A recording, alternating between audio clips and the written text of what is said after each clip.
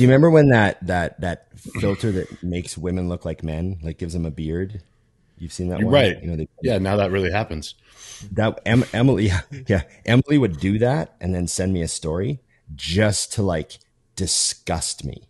Like it would disgust me. Like I would be like, I would like open it and I would look and I would like literally just say, oh, oh.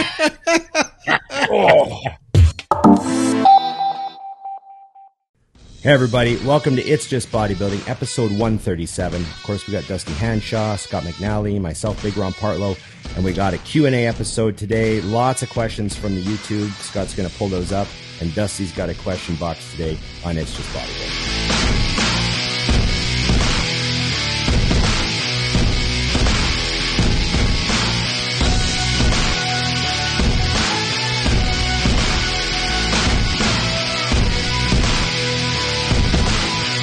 I know Dusty's got a lot of questions, and Scott's got some YouTube questions for us, and we're going to do a solid Q&A for you guys. Make sure you have your, cardio dose for the week. There we go. You know, the number of people that are like cardio dependent on their podcasts is really huge, isn't it? It's important. It allows you to not think about the fact that you're just standing there doing cardio on a machine. You like get to unplug, right. You know? It's good. Yeah. I listen to, dentist. That's a good place to listen to a podcast. Put it on. You're not thinking about what's really happening with that drill. That's I never took my headphones into a dentist. You should. I have an appointment coming up. Yeah. Got the old Pearlies getting cleaned soon again, so I'm gonna head in there and I'll take my headphones this time. Try it. Yeah. I think it's good that way they're not trying to. I love when they try to talk to you while they have the thing in your mouth. How's your day? Are you fucking kidding me? I did make I'm with you, so that's not good. I made a bad mistake though. I made a terrible. So this is 2 times ago at the dentist. I was trying to turn my phone down to hear what they were saying, and I was hitting. My phone was upside down, so I was actually hitting the off button, and I called 911. And like I had all this shit in my mouth at the time, so I couldn't talk. And I got my headphones on. And they're like, 911, what's your emergency? And I was like, then the lady was like, you did what? Wait, what? Kidnapping in progress. You called. Sounds like he has a gun in his mouth. He has a gun in his mouth. You called 911? And I was like, oh yeah. And she took my phone and she was like, oh no, he's okay. He's in the dentist chair. He called you by accident. Yeah, that's what a hostage taker would say. Yeah, right? Exactly. Right? I'm surprised they didn't come in kicking the door down, dentist my ass. You could imagine I was very embarrassed though. Like very highly embarrassed to that one. Yeah. I wouldn't have definitely been. Yeah. I'd have been like, your day sucked prior to this mess. You're welcome. The dentist handled it well, though. Them. He's like an old school guy. And he was like, I told you if you wanted me to stop, if you needed a break, you could just tell me. You didn't have to call the police. It's not the first time this has happened. Yeah. Yeah, exactly. Just a grizzled old dentist is at like SWAT raids and everything. He's just not his first fucking rodeo. Okay, Scott, you got some YouTube. Whoa! What are we going too fast? What do we do in the beginning? Ooh. Oh, like, share, subscribe, comment, and ring the bell. Okay, good. There we go. Really good delay on that. Actually, I want to start. We got a little bit of Dusty bought his mama house. Yes. And then that was played while we went. And that's the update. So, you have to make sure everyone knows the secret. It has to be close enough that you don't mind the drive, but far enough that she doesn't want to make the drive all the time. Exactly. Yeah, because there was actually, I was telling the guys off the air, the model home was available literally next to the house I bought. And they offered it to me, and I just threw a lowball offer saying, go away, not realizing how bad they'd want to get rid of the model home. And they're like, we'll take it. And I was like, is it still right next to my house? Can I move it? Yeah, it's still there. I was like, I don't want that one. No, I'll find another one.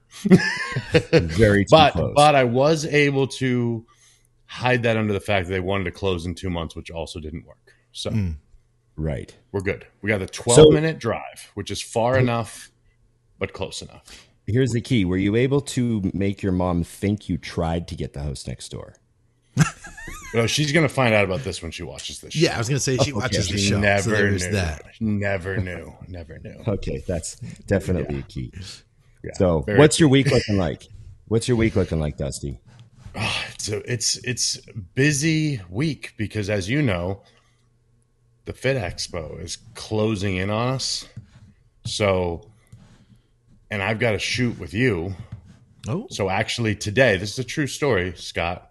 Today's leg workout, I literally only waited long enough for Nikki to do her set, and then I went again. And I added like 7 or 8 sets. You're getting your conditioning. I was drenched. I didn't even worry about weight. Like on the Smith squats, I got up to 405. I'd do 12, 15 reps, rack it. Yeah. She'd go, I'd go again, rack it. I went over to leg press, jammed it out. I'm like, I got to get ready. Ron's going to kill me. Like, kill me. Literally. Plus, we're in LA, so I'm going to be barely breathing because if you've been to Gold's and trained in the summer, oh yeah, you're underwater. Yeah. So I've got like 2 weeks to get ready for this shit. I mean, it's the biggest show of my life. I'm scared. What are we going to train? We got to train legs. Oh, okay. Nice. Because I really like their hack squat and their leg press, and they got the really old school lying leg, like they have the Nautilus lying leg curls, the extensions. Right. Oh, right. Okay. Yeah, we have okay. to. Well, we'll do legs then if we have to. If that's just how it has to be, then that's just how it has to be. And we're gonna do it Ron's way. So I'm gonna do cardio later today. I'm literally preparing for a workout with Ron because maybe you forget that Ron is shreddy and rides bikes for longer than I stay up all day. That's true. It's not good. It's very active. I rode for 3 hours the other day. I did a 3-hour ride the other day. I rest my case. And Dusty prepared for this workout with you by doing one leg day a little bit faster than normal. I don't know how much that's going to translate, Dusty. That's why I'm saying. I'm like, okay, so I got like 14 more workouts to do this. I hit up my friend Lance Armstrong and I was like, you got some EPO? But anyways, he said no, he's never tried it. You'll see how I'm doing by the number of plates we have to remove between sets now. It'll be a little bit more than before. You were like one plating me before, but now you'll be like 3 plating me. But not if we're doing that pace. Because I'm just going to lay on the ground in between. Pace might help me with like a plate aside, closer to your number. No, it was fun. I mean, it was fun though. I got to admit, it was hard. I was like, we got done, and I was like, man, I did good. Like I didn't feel nauseous or anything. Hop in the truck. I start driving home, and the movement in the truck. I was like, and now I'm car sick. Yeah. Right. So yes. I did find some stuff. We've got some questions, and I do have to say, I think we sparked like a new segment without even thinking about it, because we got asked about another rivalry. Remember, we had the Tom Platz versus Dorian, and then we had the Kai I know which one they mentioned. Okay, Kai versus Phil, and now we have another rival. And I also want to tell you guys, so True Nutrition is sponsoring a contest for all of Think Big Bodybuilding Media. And here's what I'm going to do. Each month, they're going to give out a prize. We're going to do like a 3-pound bag of protein for this first month. And what I'm going to do for the contest is everybody that gets a question on the show, you will be put into a drawing. And then at the end of the month, I'm going to use a random generator to pick one lucky winner. So with that said, this will be one of the entries here. And this is from Vert Real. Okay, so here we go. As for biggest bodybuilding rivalries, how about Craig Titus versus King Kamali? That was a good one. That was a vicious early 2000s, truly disliking each other rivalry. I think I preferred that because, there was no respect in that rivalry. They hated each other. That's a rivalry where you're like, they might actually fight. Right. True. Which is great, And they went back and forth. The other problem with all the other rivalries that we discussed was really one guy was winning for the most part. Whereas those two literally flip-flopped 2 years in a row at the Olympia. Right. First, King did better. Then the next year, Titus did better. Right. And they were very openly shit talker. I enjoyed that rivalry. I can't believe none of us remembered that. Yeah, that's a I good wonder one. what it's like. I wonder what it's like to have a rivalry with somebody, like a really public rivalry, where you're like shitting on them and calling them out, and they're calling you out, and it's really really a real actual like rivalry. And then that person winds up going to jail for murder. I was just thinking that, man. Yeah. I wonder what it's like, because you'd be like, "Fuck, maybe if I said one more thing, he would have killed me." Yeah. Like, I mean, how close was I to getting put in the trunk of the car? Ending up in the desert. I You know, always because you're thought, thinking though, this guy, well, shit talk yeah, this he's also guy. talking What's out he his gonna ass. do? What's he gonna do? What's he going to No, throw he in the might trunk whack of a you. car and light it on fire? It's ridiculous. What are you gonna do? Burn my body in the middle of the desert? Yeah. Can we also bring up the fact, while we're on this glorious topic, you're in the middle of a desert. You have two choices: dig a hole, That walk no one will away, find. Like all the or mob light guys a did for giant 50 years. fucking fire.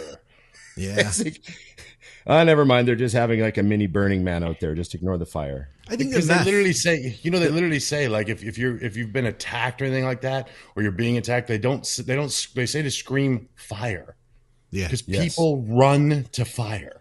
yeah. I think And meth helicopters affects notice your, fire. meth affects your decision making. I think. Just a touch, You just know? a touch. Yeah. Yeah. It was very. I remember when it happened. I was like, so you went in the middle of the desert and lit a fire instead of digging a hole. And in the Huh. car, like, wasn't it their car? Yes. And then they had Like, what, you just take the plate off and you think they're not going to find out whose car it is? video of them buying the ignition fuel and stuff on a credit card. Yeah. You know what I have? I've never done anything with it, but Carl Lenore hit me up one day. Carl Lenore, he has a podcast called Superhuman Radio, super long. He's been out there for like 15 years now. Yep. He was like, Scott, I don't have anything that I can do with this stuff. Do you want it? And it was all of these audio recordings of Craig Titus from jail before the trial, like trying to figure shit out and calling people and telling people like what to do and trying to talk in code and potentially trying to put a hit out on. It was some weird shit. Like I listened to maybe 2-3 hours of it. I was like, I can't do anything with this, but it was freaking dark We can do shit. We can put it up on this channel. dark shit to have. There was Really? some darkness around that stuff. Oh yeah. I love that he's Hey. in jail trying to get out of the trouble Yeah. by getting into more trouble. Yeah. Allegedly all this stuff. Allegedly, right? Yes, Right, of right. course. Of course. Craig, So what you're was on watching- there?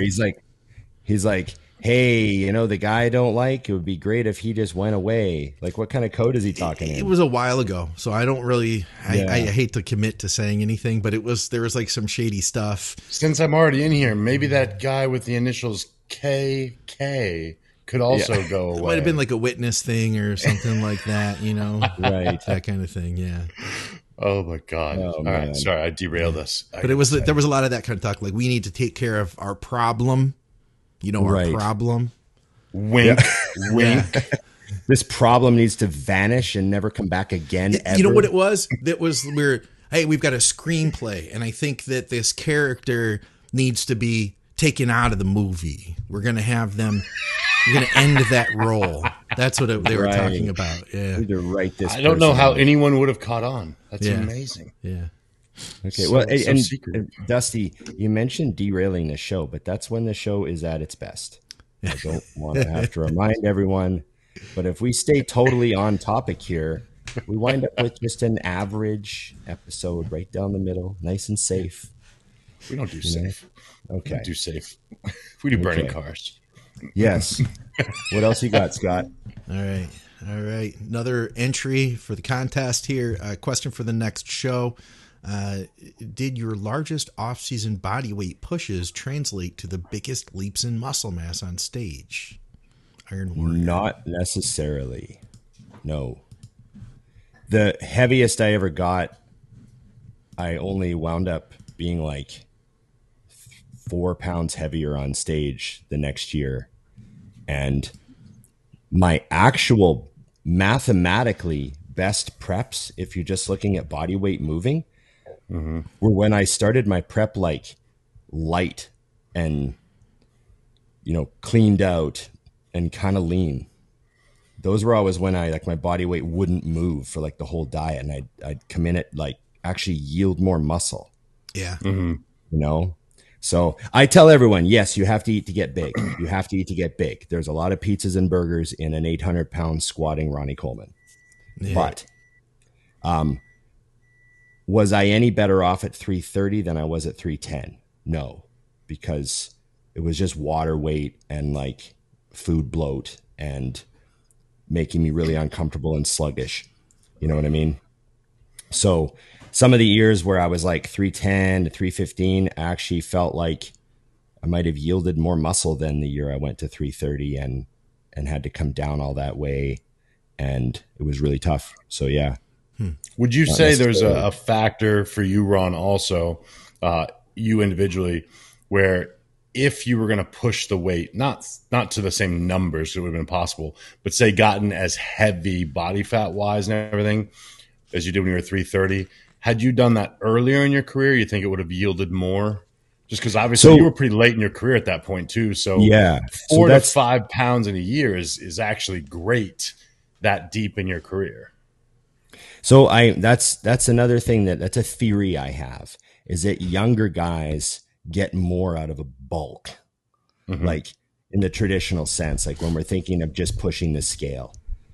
I think that on younger guys, we see more benefit. I guess they haven't hit their, that threshold where you've got a lot of muscle and things are going to get real tough from that point on. You know what I mean?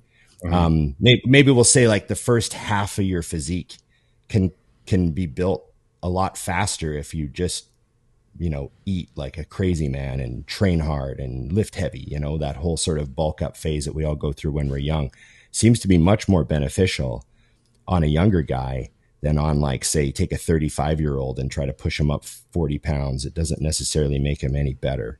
Yeah. Yeah. That's why I asked. I never really did that late in my career, but I did do it early, get heavy.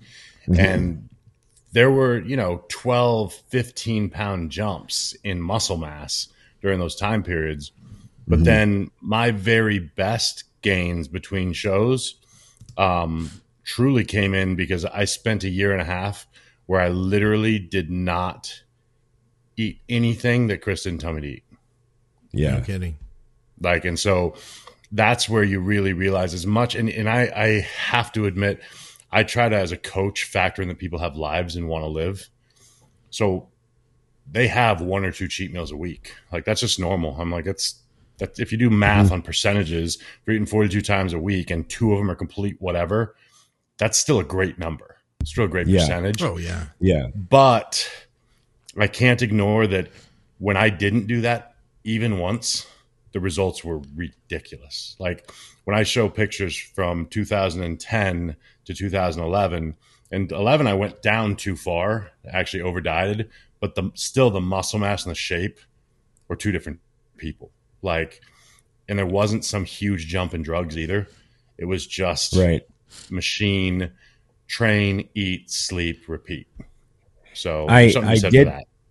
I sort of have a sub answer for that. Someone asked the other day, what was the, obviously in the first few years you train, you had the most muscle, right? Like, you gain like 100 pounds in the first 4 years, right? Sure. But once you're competing, once you're dieting down and you're already like a super heavyweight, which I was right off the bat, what was my best year for growing and improving my physique? And I actually think that from 2004 to 2006 was one of my biggest jumps. And that's because I didn't compete in 2005. Yeah. So it wasn't that I pushed my body weight up super far. I just had this time to just train and be big and eat. And my weight wasn't that crazy. I was like, 310, 315, maybe, that year. But I stayed that weight for like an entire 14, 15, 16 months. Yeah. And just trained hard and was big and huge for like a year and a half with not a single day of dieting, And then when I dieted down for that next show, I wound up going from where I was always kind of hitting the high 240s. I was all of a sudden into the mid 250s now at my next show.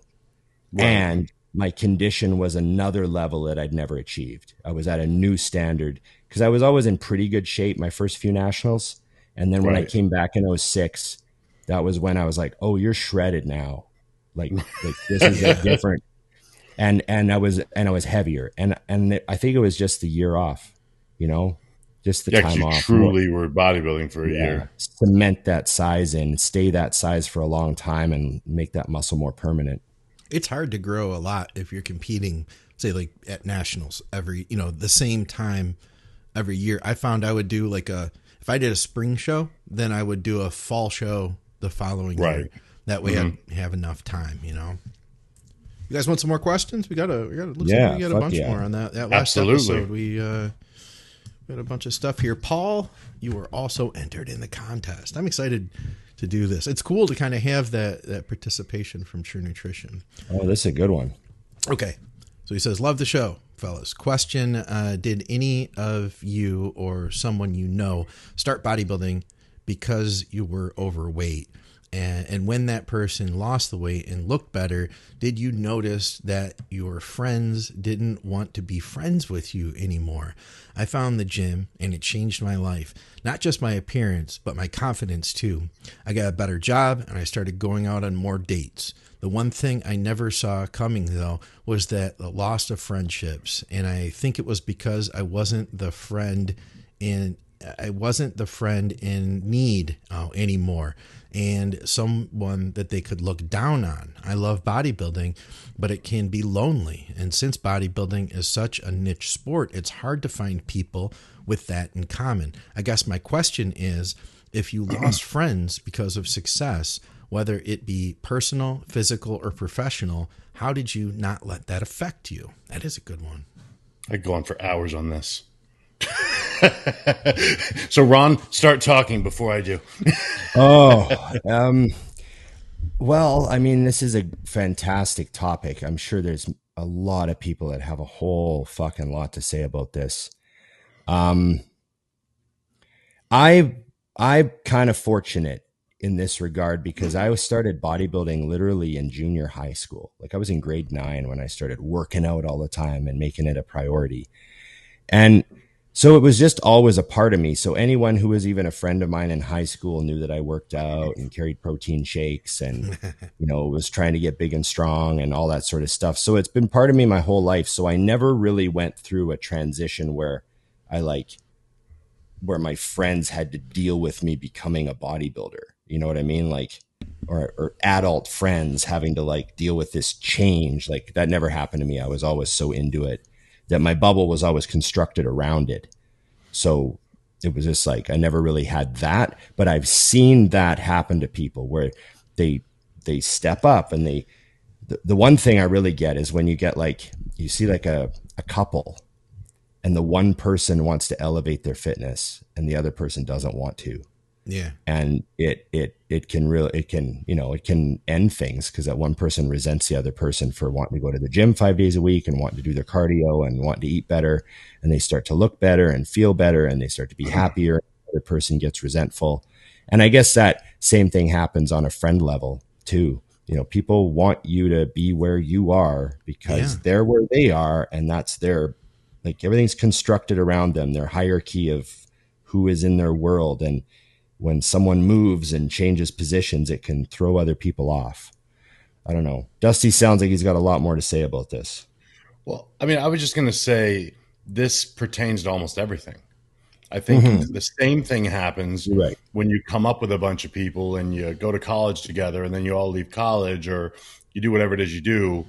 And then you decide to become for yourself more in life, whatever that means. Whether it's you're going to open your own business or you want financially more money or things like that. And when you start to succeed, you will find out who your friends are. And I think that happens in everything. So staying on topic with bodybuilding, it shouldn't matter. The majority of my friends stopped bodybuilding when I kept going.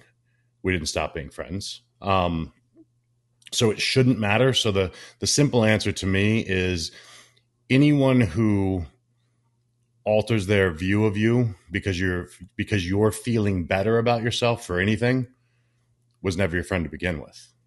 Yeah. That's just a simple fact. And I think I'm fortunate enough to have had my health issues last year where I got a real smack in the face of, on the opposite end of the spectrum, how lucky I was to have a lot of friends, like people I really was like, holy shit, I have actual friends, because the wheels fell off and they're all still standing here. And it's easy to be friends with a guy when everything's great. So I would consider it a win. Anything in life that rids you of someone who you didn't realize was kind of holding you back is a good thing. And if you just continue on your mission currently with your fitness and just training and doing your thing and remaining who you are at your core, people will come around you who want to continue to elevate you, and you'll elevate them. You know, so I do find it's that very trite saying is, you know, hang around with winners. The conversation's different. It really is. So you'll be around people who, as you meet them, that are going to respect what you've done. And maybe they're even more advanced than you, whether it's financially, physically, whatever. And you will push each other to new levels. So although it's lonely, I would rather be at a table alone than surrounded by people who aren't really there for me. Absolutely. My dad used to say, it's hard to soar like an eagle when you're surrounded by turkeys. Very accurate. You know? And yeah, some people want you to stay where you are because it makes them comfortable. Yep. You know, and that's a weird thing. I don't get that. You know what I mean? Like, I'm always really excited when I see people like change and take ownership of something and, you know, step up. Motivating. It makes you think, fuck, I hope I'm not being lazy. I think that's a good thing too, is you're right, because when someone else elevates, even when it does kind of like, in a good way, you're like, that's awesome. Now, can I step up also? And then when you do, guess what they turn around and do? It's fucking awesome. You know, that's how you know it's your friends, you know, because anybody who's truly your friend wants to see you win, whatever that means. Yeah. Well, you know, like, I don't know if it's in the, you know, Jordan Peterson's 12 rules for life. I think it's in the first 12 rules is be very aware of who is happy when you have good news, and also who is there for you when you have bad news. You know, they say a really bad trait to keep an eye open for is when you have good news and the person you tell it to feels the need to one up you. Huh. Right. That's like a really toxic trait.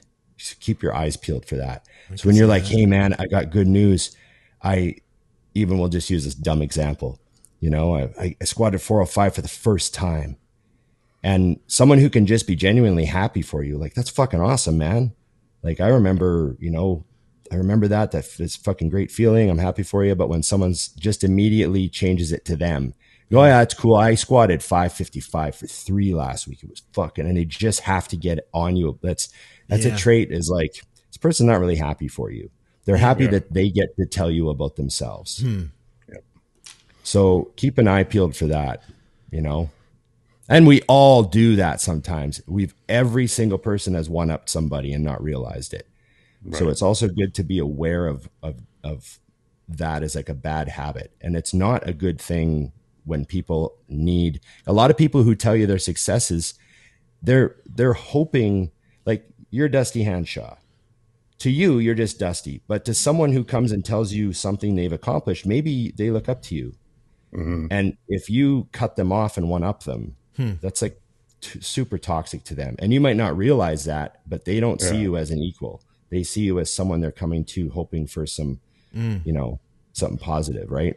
Yeah. Just interesting to think of. Be aware. And I guess it's important, you know, you make me think, because I've had people do that to me. And at the same time, I mean, I'm a human being. I feel like I've probably done that to other people without even thinking about it. I feel like thinking about that makes me more self-aware.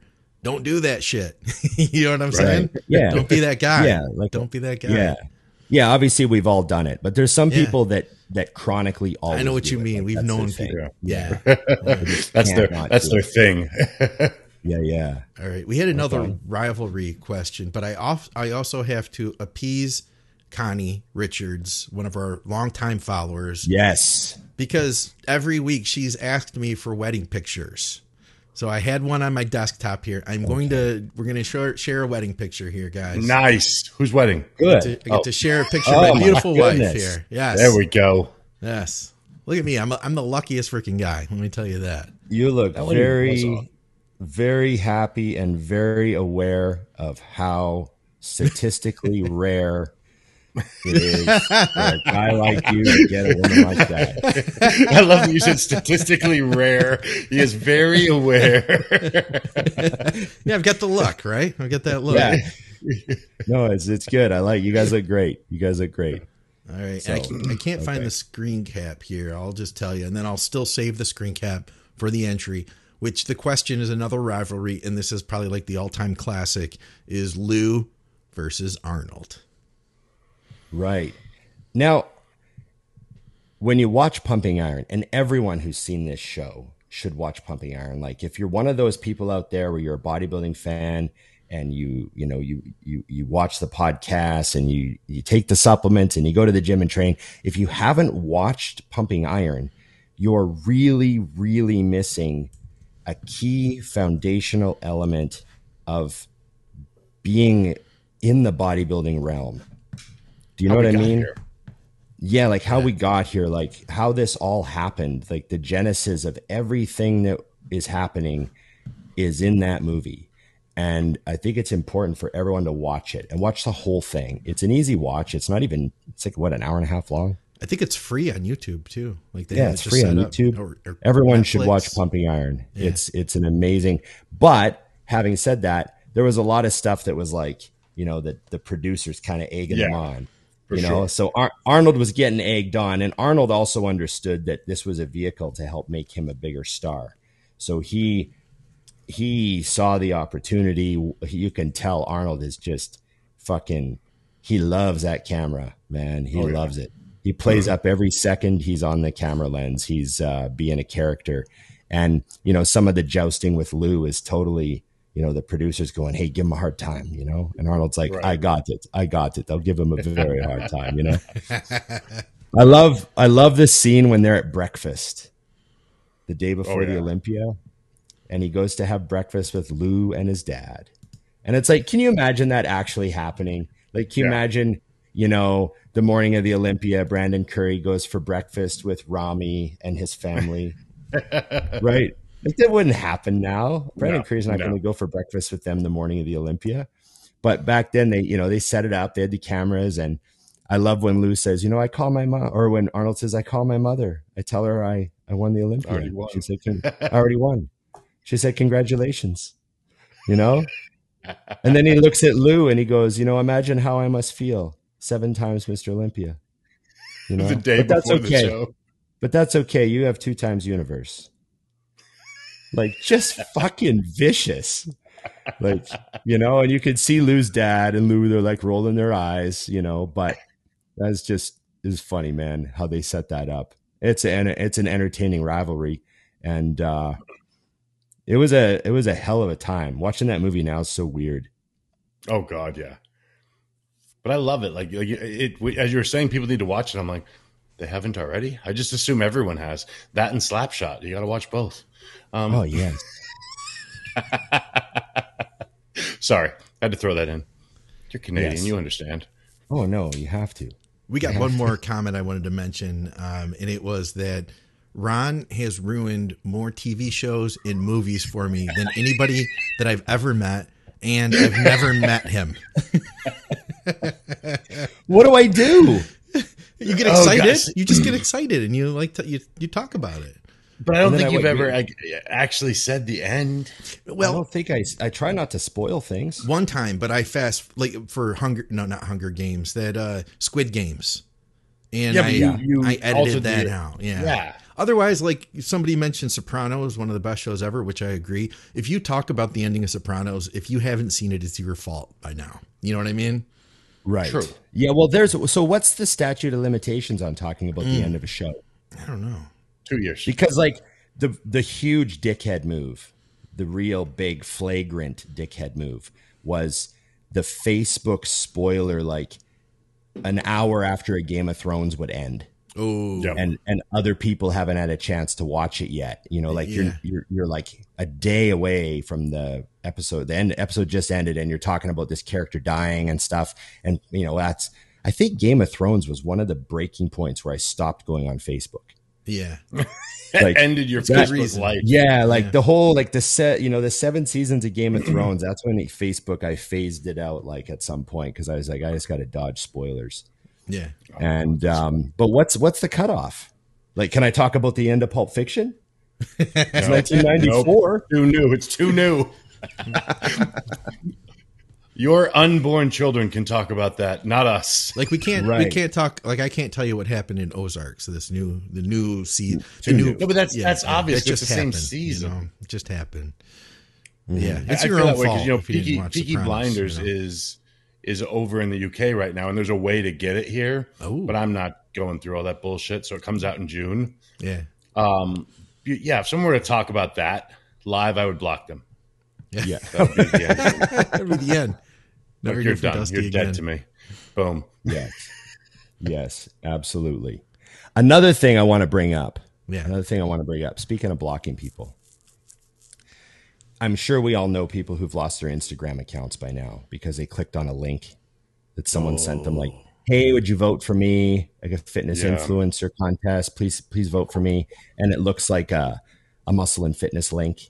Or it looks like some kind of link, and you click it and you check it out, and you're like, I don't know, I don't really feel like voting for this guy, but you've already clicked the link, and now within minutes, like there's a couple of minutes window there where someone's going in and changing your password and changing your phone number and changing your email, and you're fucked. And I've known a bunch of people that lost their accounts lately. Yeah, and I just want to do a PSA: don't send people links and expect them to click them. People send me stuff all the time and they're not viruses, but I tell them I'm not clicking that link.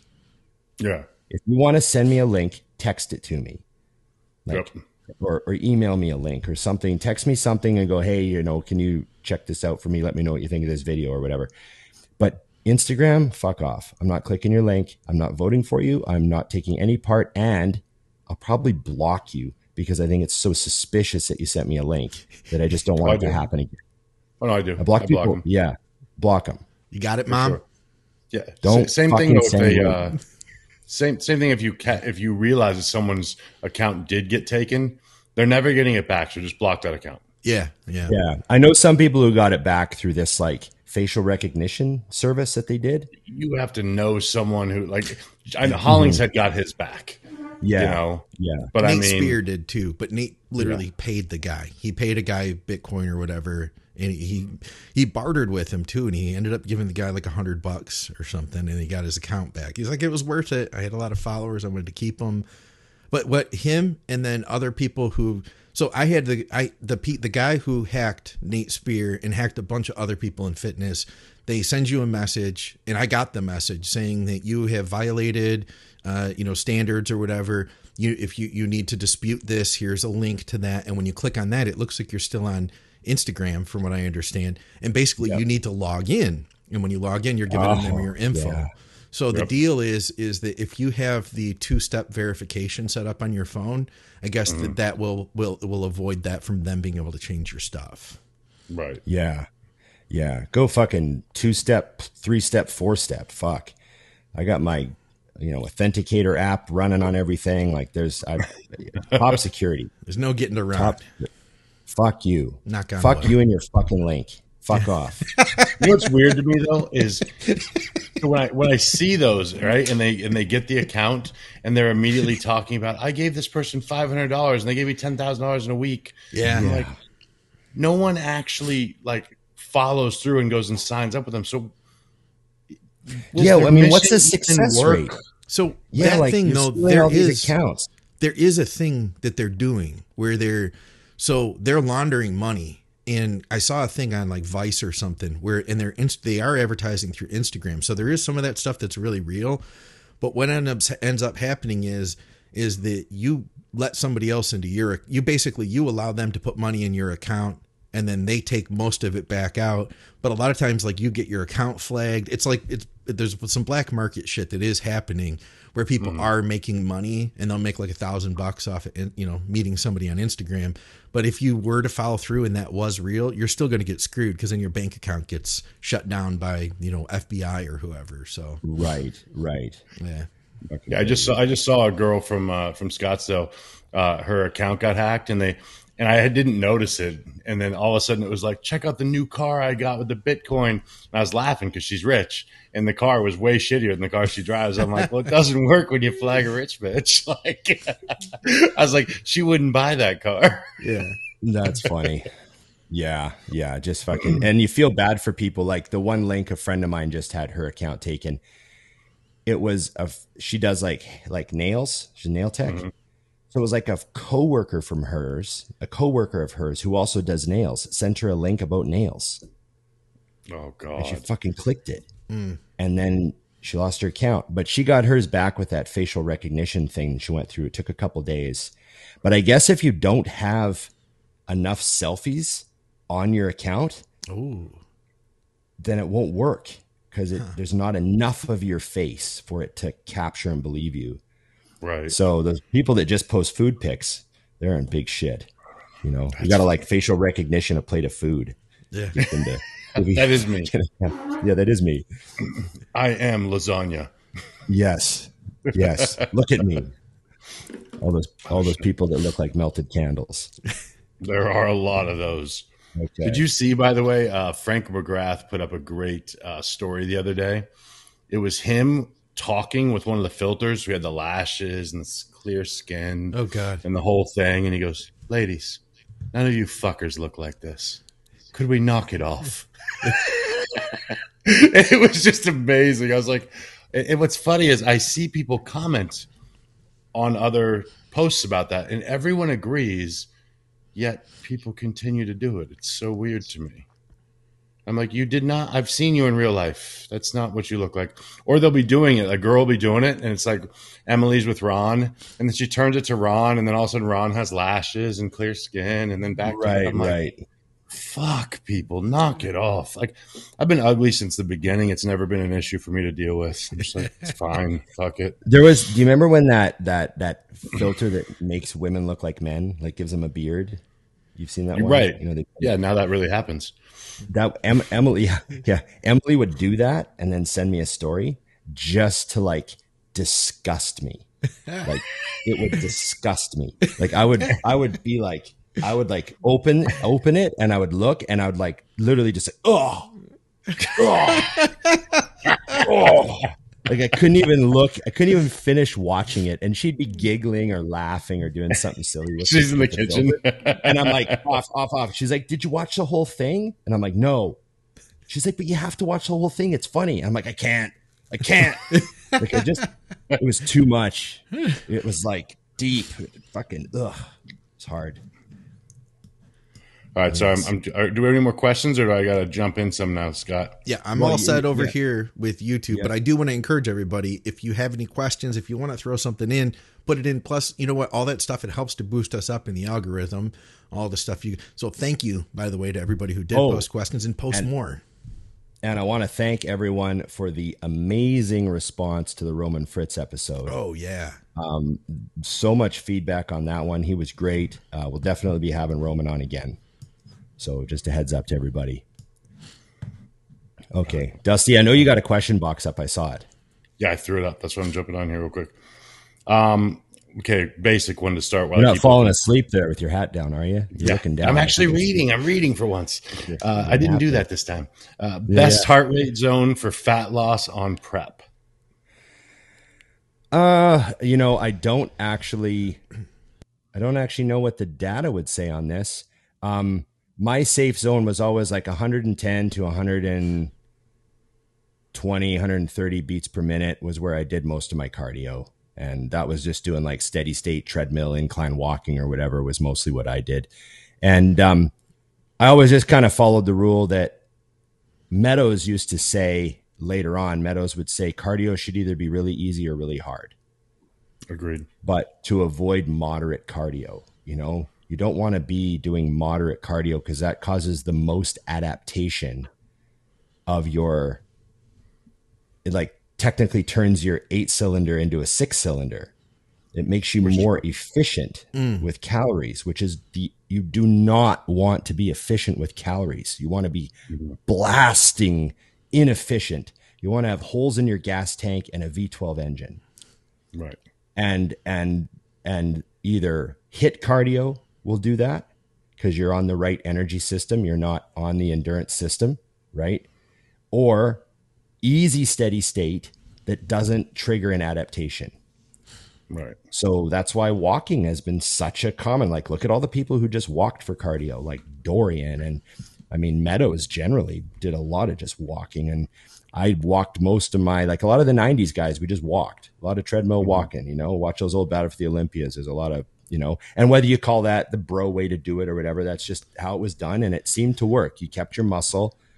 And you know, you got in shape if you just followed the plan. What do you think, Dusty?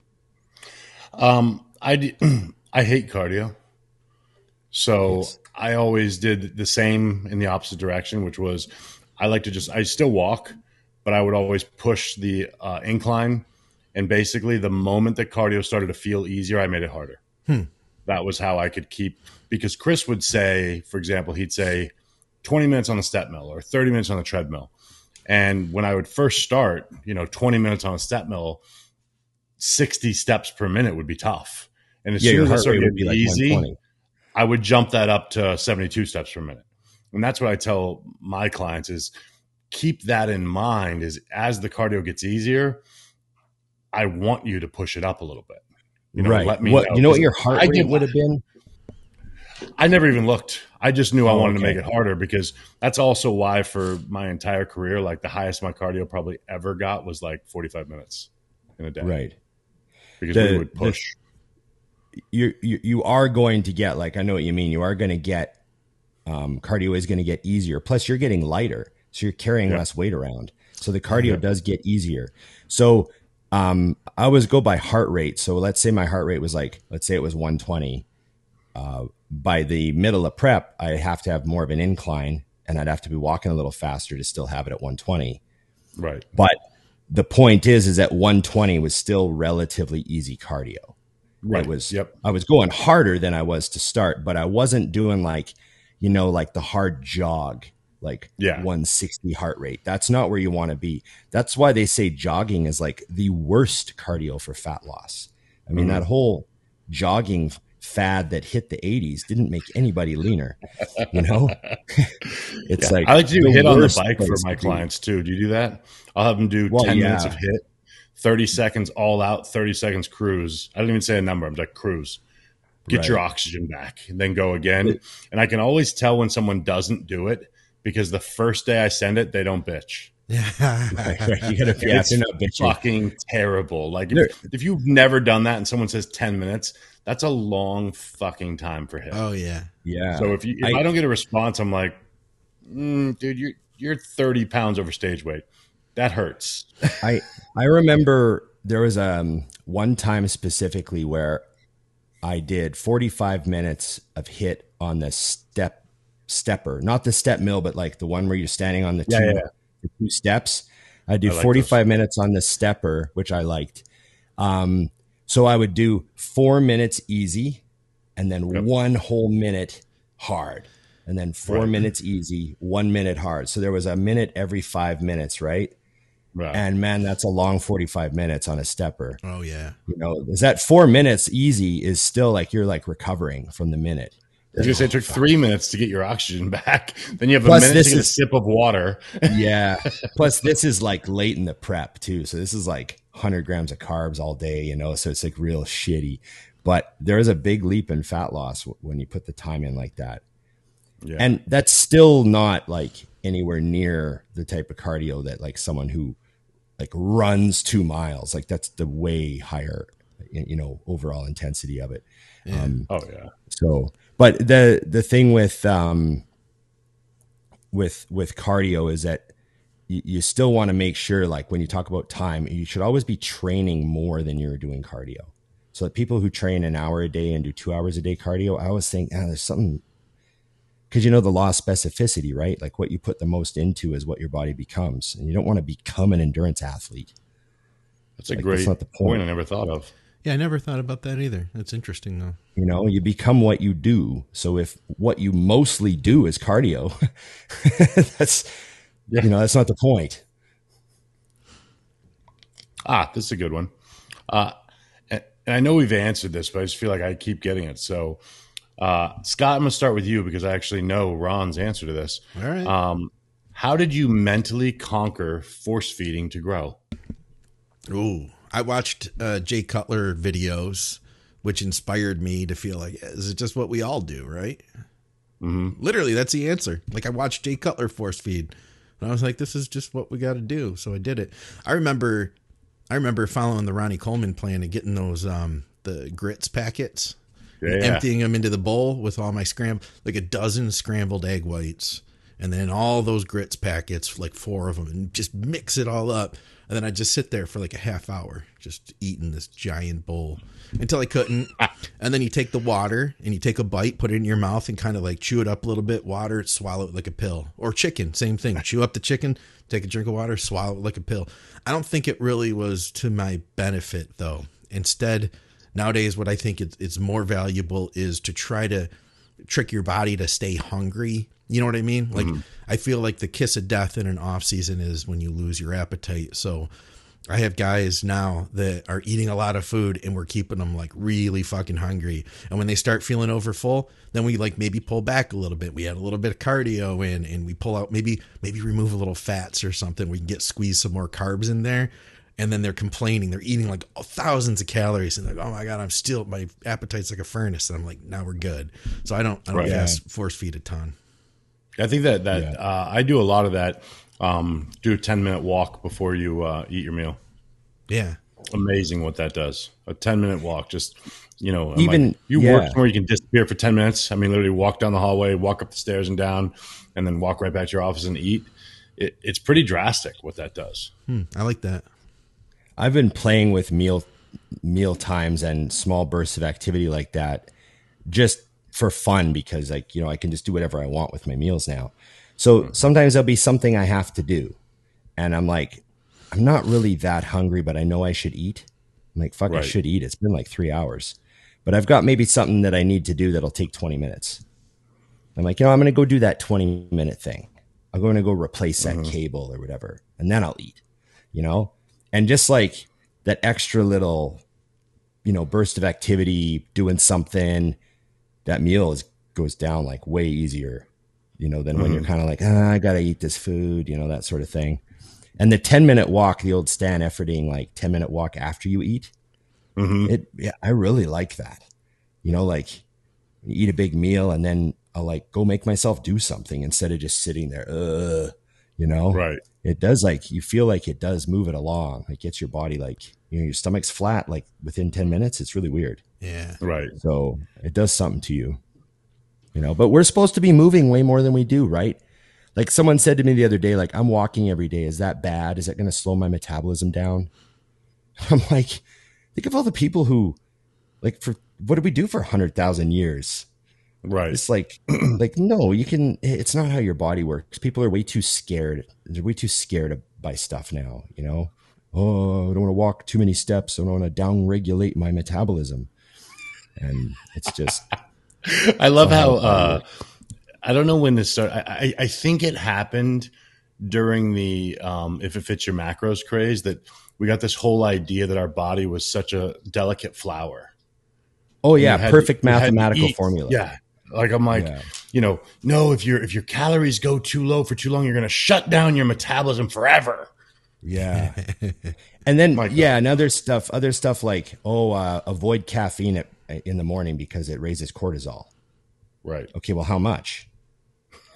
For how long? What do you mean raises cortisol? Do I can you say that and expect me to give a shit? Like what? It raises cortisol 5% for 20 minutes.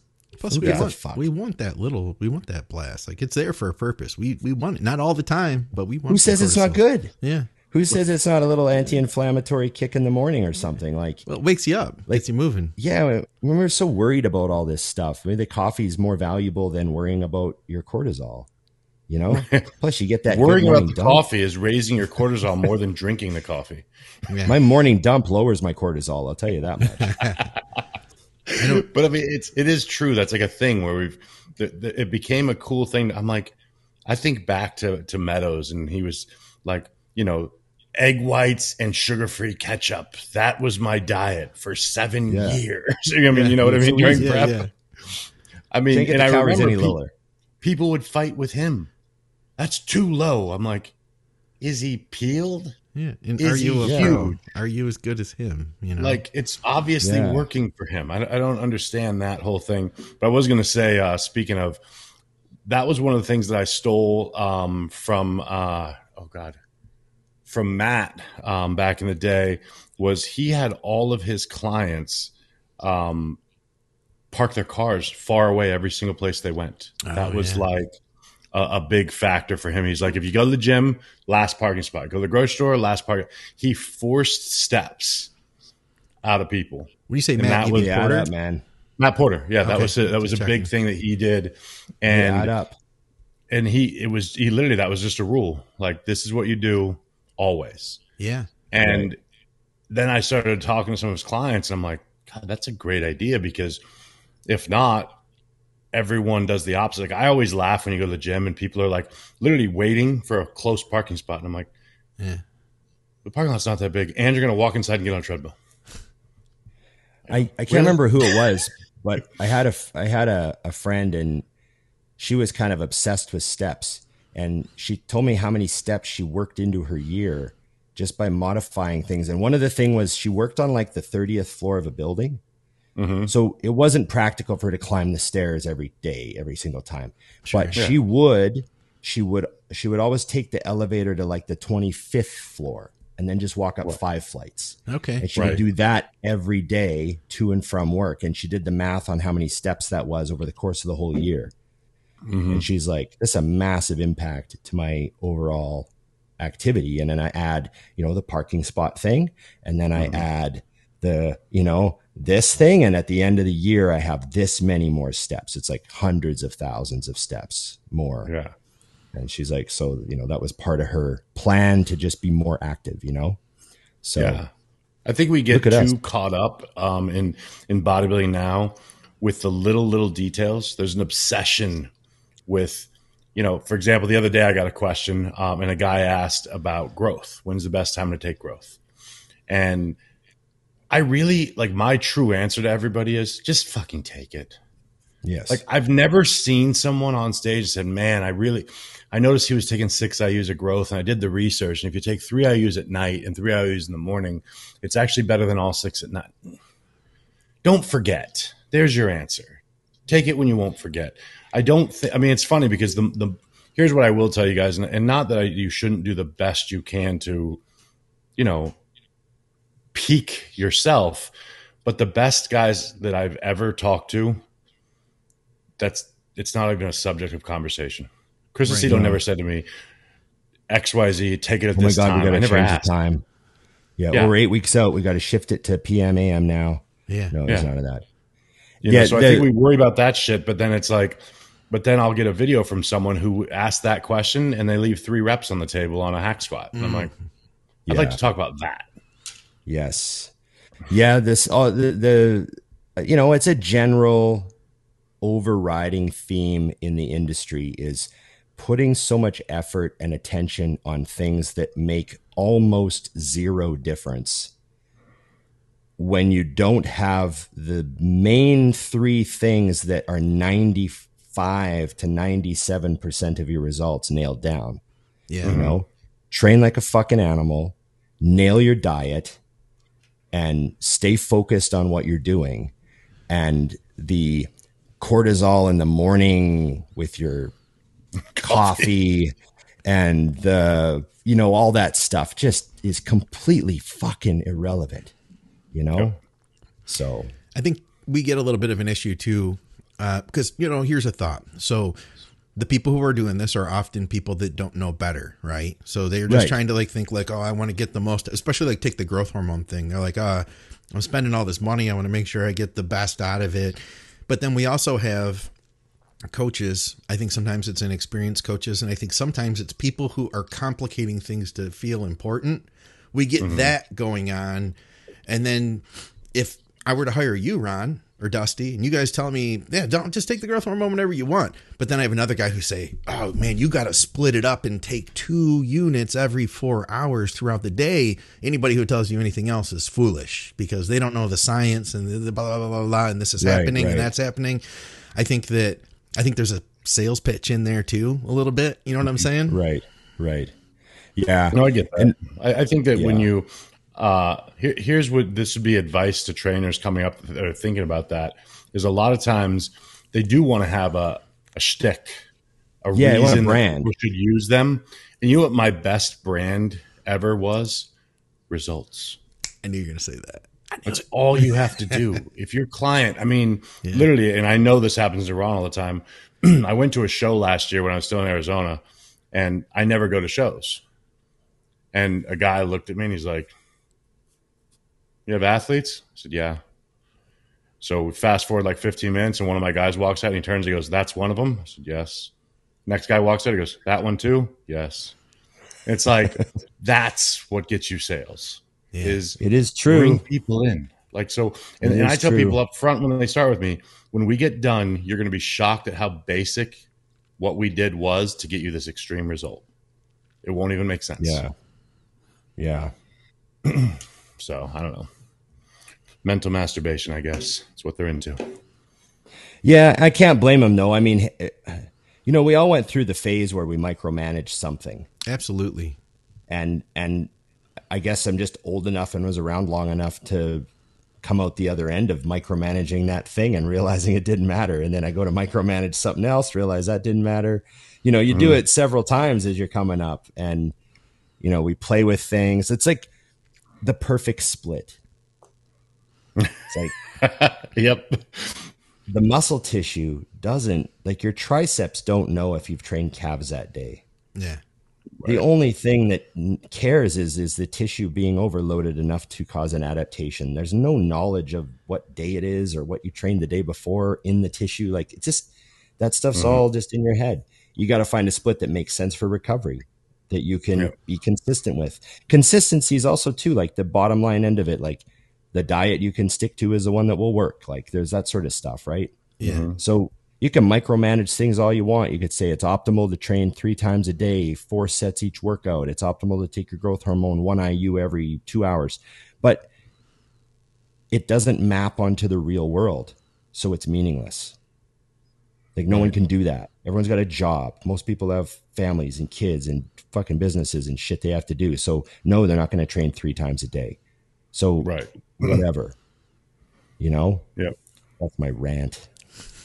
It's accurate rant though, because I say the same thing to clients when I do a lot. The majority of my clients now are general population, and I'll just tell them do not start this unless you look at this and something we can keep doing. We can get the results slower if you need that sauce. That's okay.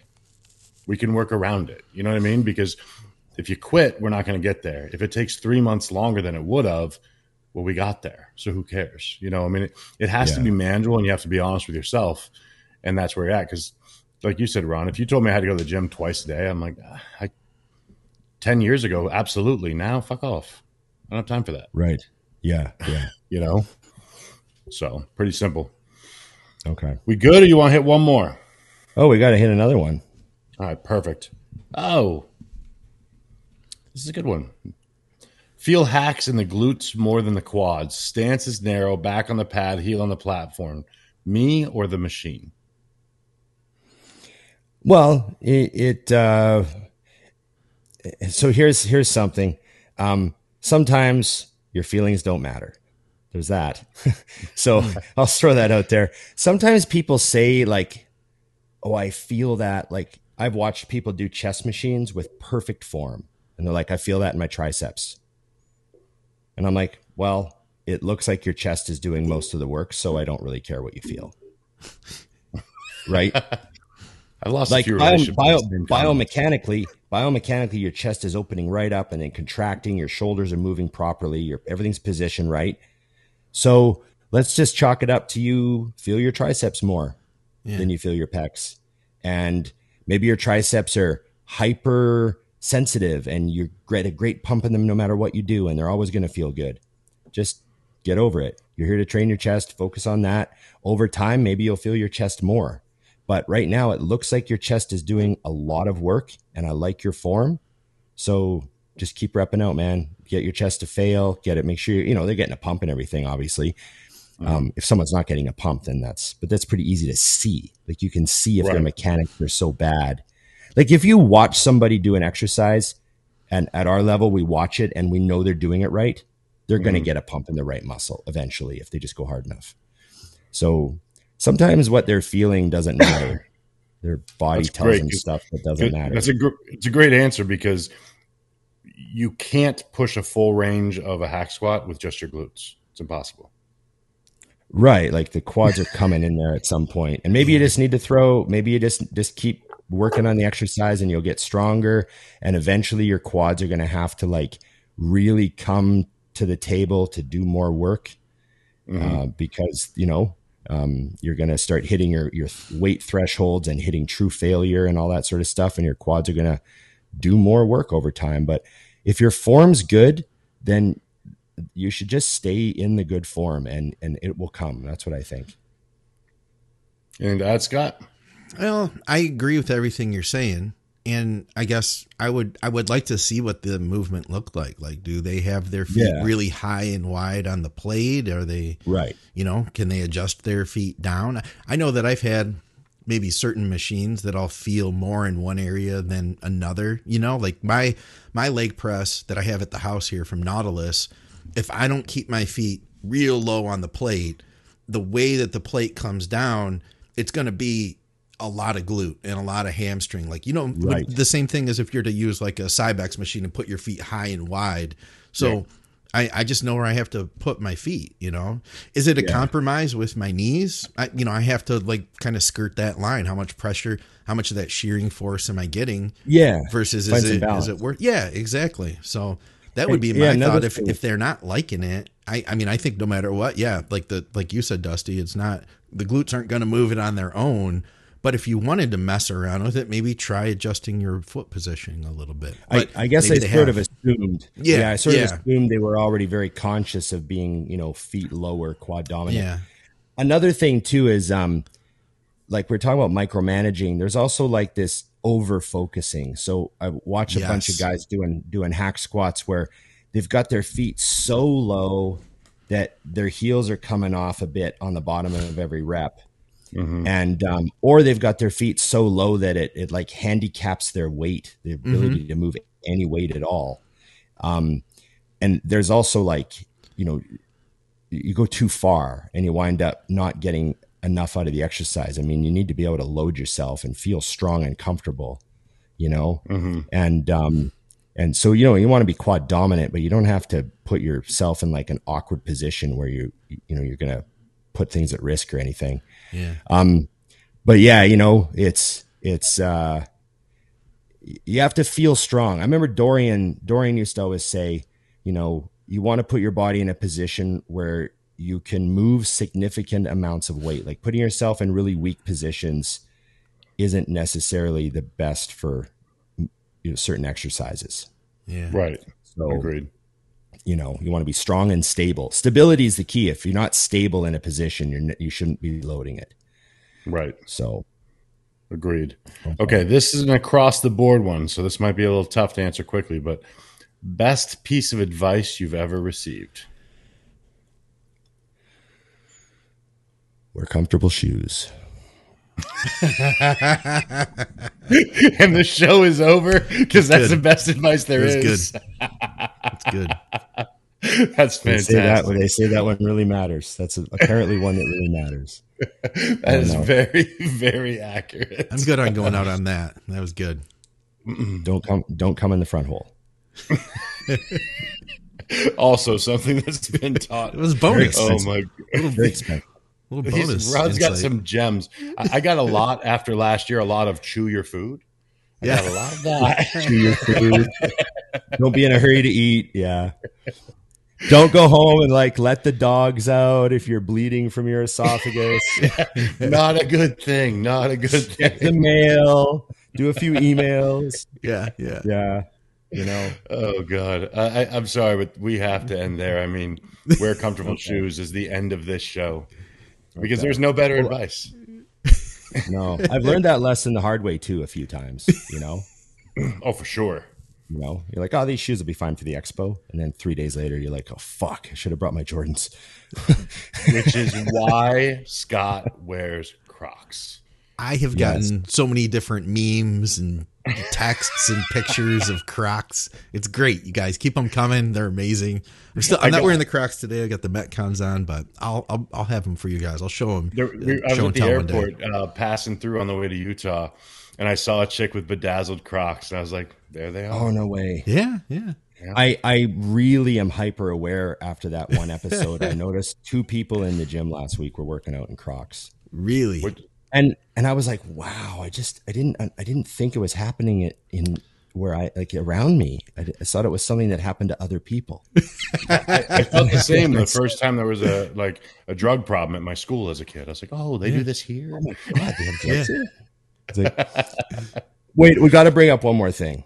That reel I sent you guys about things that people do that make them look like a psychopath in the gym. Oh my God. And the one was working out in regular clothes. Yes. Which is so accurate. Now, I've noticed some gyms, like corporate gyms, like fitness centers, will have a sign that says like, you know, be like on the rules, right?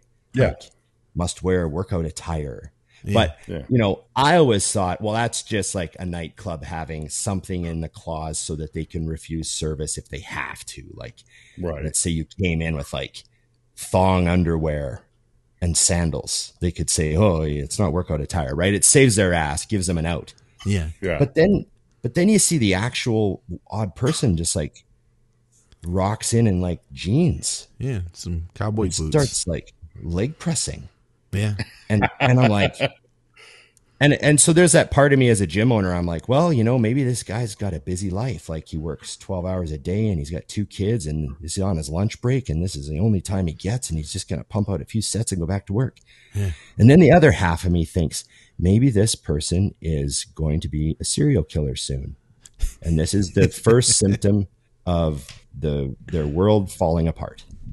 So there was a guy at the EOS, which used to be Gold's in North Scottsdale. There was a surgeon, and he would come in with the full surgeon outfit, the scrubs, like the hospital pants and everything, and the hat. Oh, he's still in character, straight off the set of ER. Yeah. I was like, and I always thought to myself, like, well, if you have the hat on, I'm assuming you actually did a surgery today. Is that even clean? Yeah, that's sanitary. Right. Is there blood splatter on the hat? Walking around in that, like. It always bothered me so much. I'm like, you've got plenty of money. Was it just a ploy to get chicks? Was he just so sensitive about getting chicks and he thought I got to be a doctor 24/7? It's got to be like so obvious.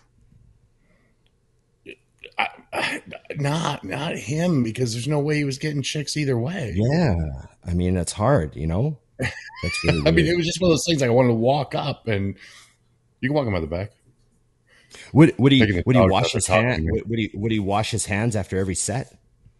I don't know, but I hope he does all the way down to the elbow like they do. Right. And then you dry, like they walk out like this, and I put his gloves on for him. You see, yeah. You hand the dumbbells to him so he doesn't have to touch anything else. Yeah. You see him in the bathroom and you're like, didn't you just take a piss? Why are you washing your elbows? He's like, oh, got to get up there. You know? He looks over and he goes, 40s, please. And I hand him the 40-pound dumbbells. Yeah. Scalpel is a 5. I'm like, got it. The good news is for, I think, any of the 3 of us and probably most of the people watching the show, if we forgot our gym clothes at home, that is okay because we are probably already wearing gym clothes. Yeah, it's not even a factor. I felt like maybe I should start wearing them. I was like, I've given a lot of shots too, Doc. Here's a question. Yeah, I need scrubs. Here's a question. I'm somewhat of a doctor myself. So, who's the actor that's in that meme? The villain from Spider-Man. You know, he was in Deer Hunter. What's his name? Which villain from Spider-Man? He was in the first Spider-Man. He was like the bad guy. What's that actor's name? His name. I can see his face. He's in that. Yeah, he's in that meme. I'm gonna get it. Get it. Send us the meme though. Now it needs to go up because I just go to Deer Hunter because he was in that.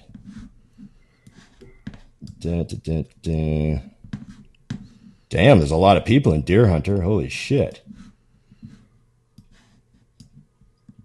He's not even on the first page of cast. Jesus. This guy really... Are you even sure he was in Deer Hunter? Now there's too many Spider-Man movies. I don't even know which one I'm looking at. I don't know all the Spider-Mans. Oh, boy. We got a code red. What happened to Rob? We got a code red. I can't remember an actor's name that I should know. And it's going to be like a guy, Scott, you and I have never known his name, but we know who he is. I don't know actors either anyway. So I'm going to be like, oh, yeah, and just kind of act like I know what he's talking about. So there's that. Well, now I have to find him. What was the first Spider-Man called? Just Spider-Man? 2002? There he is. Right. Haha. William Dafoe. Oh, I know who that is. Yes. There's a great meme of him. Yes. He's the one that's in that amazing meme. I'm going to see if it comes up. It's this face, but it says I'm somewhat of a, and then they insert here like I'm somewhat. Yeah. Yeah. So it's that picture. Yes, I'm somewhat of a doctor myself. Remember they had those commercials from I can't remember which hotel it was. They were like, "Oh, you're a doctor." No, but I did stay at a Holiday Inn. I remember those. Yeah. Did I ever tell you my story about when I used that line in a real world situation, and it was like hilarious to me? And no one else. So I was bartending. I wasn't bouncing. I was bartending, and this big fight broke out right in front of my bar. And I was just like, oh, fuck. So I'm looking around for doormen, and they're all running to the thing, but it's out of control. And my manager's like kind of getting beat up. I'm like, oh, fuck. So I jump the bar, and there's this one real big guy. And I'm like, well, I'm going to have to deal with him. Because he's the biggest guy and I'm the biggest guy. So I'm going to have to deal with this guy. And so I grab him from behind and I put him, grab him across the chest and sort of have him in a half sleeper. And I'm just trying, I'm like, patting him like security, like trying to get him to calm down. And he's just giving her. So I lock it up and I'm like choking him because he's like bigger than me. He's like 6'4". He's big and he's raging. He's punching a manager. So I'm putting him to sleep. And we topple over and we hit the ground and he's still really kicking. But I hook the legs in and roll on my back, and I have him in like a full rear naked choke. And I have never taken a class of any of that, but it's not a hard move, right? It's not a hard move. Yeah, no. I know how to hook the legs. I've seen it on TV a million times. So I put him in a rear naked choke and he like totally went out. And I rolled over and then he came to, but the doorman handled him. And I like stood up and walked away and they dealt with him. I think they put him in handcuffs and like walked him out. And these two guys were at my bar and they're like, holy shit, that was like a full on rear naked choke. You put that guy to sleep. And I was like, yeah. And they were like, do you take jujitsu? And I said, no, but I stayed at a Holiday Inn once. And they just fucking, those two guys, they lost it. Good timing. Sure. It was beautiful timing. I remember being so proud of myself. Yeah.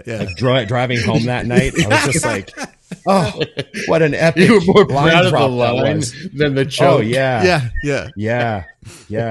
Actually, that one guy, his name was Steve. He messaged me on Instagram like years later. And he goes, hey, do you remember that night you put that guy in a rear naked choke? I was telling my friends about it the other night. And do you remember what you said? And I was like, oh, yes, I do. It's a legendary now. Legendary. You know, you got to use it in your life. You got to find a spot where you can use that line and see if people get it. You know, Ron has got 2 lines that will always go down in history. And the other one is the size of his penis. Anyways. Hey, you got to have an answer for that question, right? Did we ever said that on the show? Did you ever tell yes, Scott that? We have. But I think we have. We got to save it. You know, we'll leave them. We'll let them dig around in back episodes. That one's I'm like, when you said that the first time you told me that story, I was like, it's the greatest answer. It's a good answer. History of the world. It's a good answer. It served me well. If the steak would have killed me that day, it would have been fine. Okay. That felt awesome. Like a quick episode because we had like the technical issue and stuff. So I don't really sure what Scott's going to get out of this, but he'll put something together. We got a lot. We got plenty. We've got an episode and just a tip. Okay. Yeah. And just a tip. Okay. Okay. Thanks guys. Remember, like, share, subscribe, comment, and ring the bell. There you go. I left that for Dusty. See how he's good at it. It's like you guys have done this before. Though. I like leaving it for him occasionally. So we'll do that. Okay, remember, guys, it's just bodybuilding.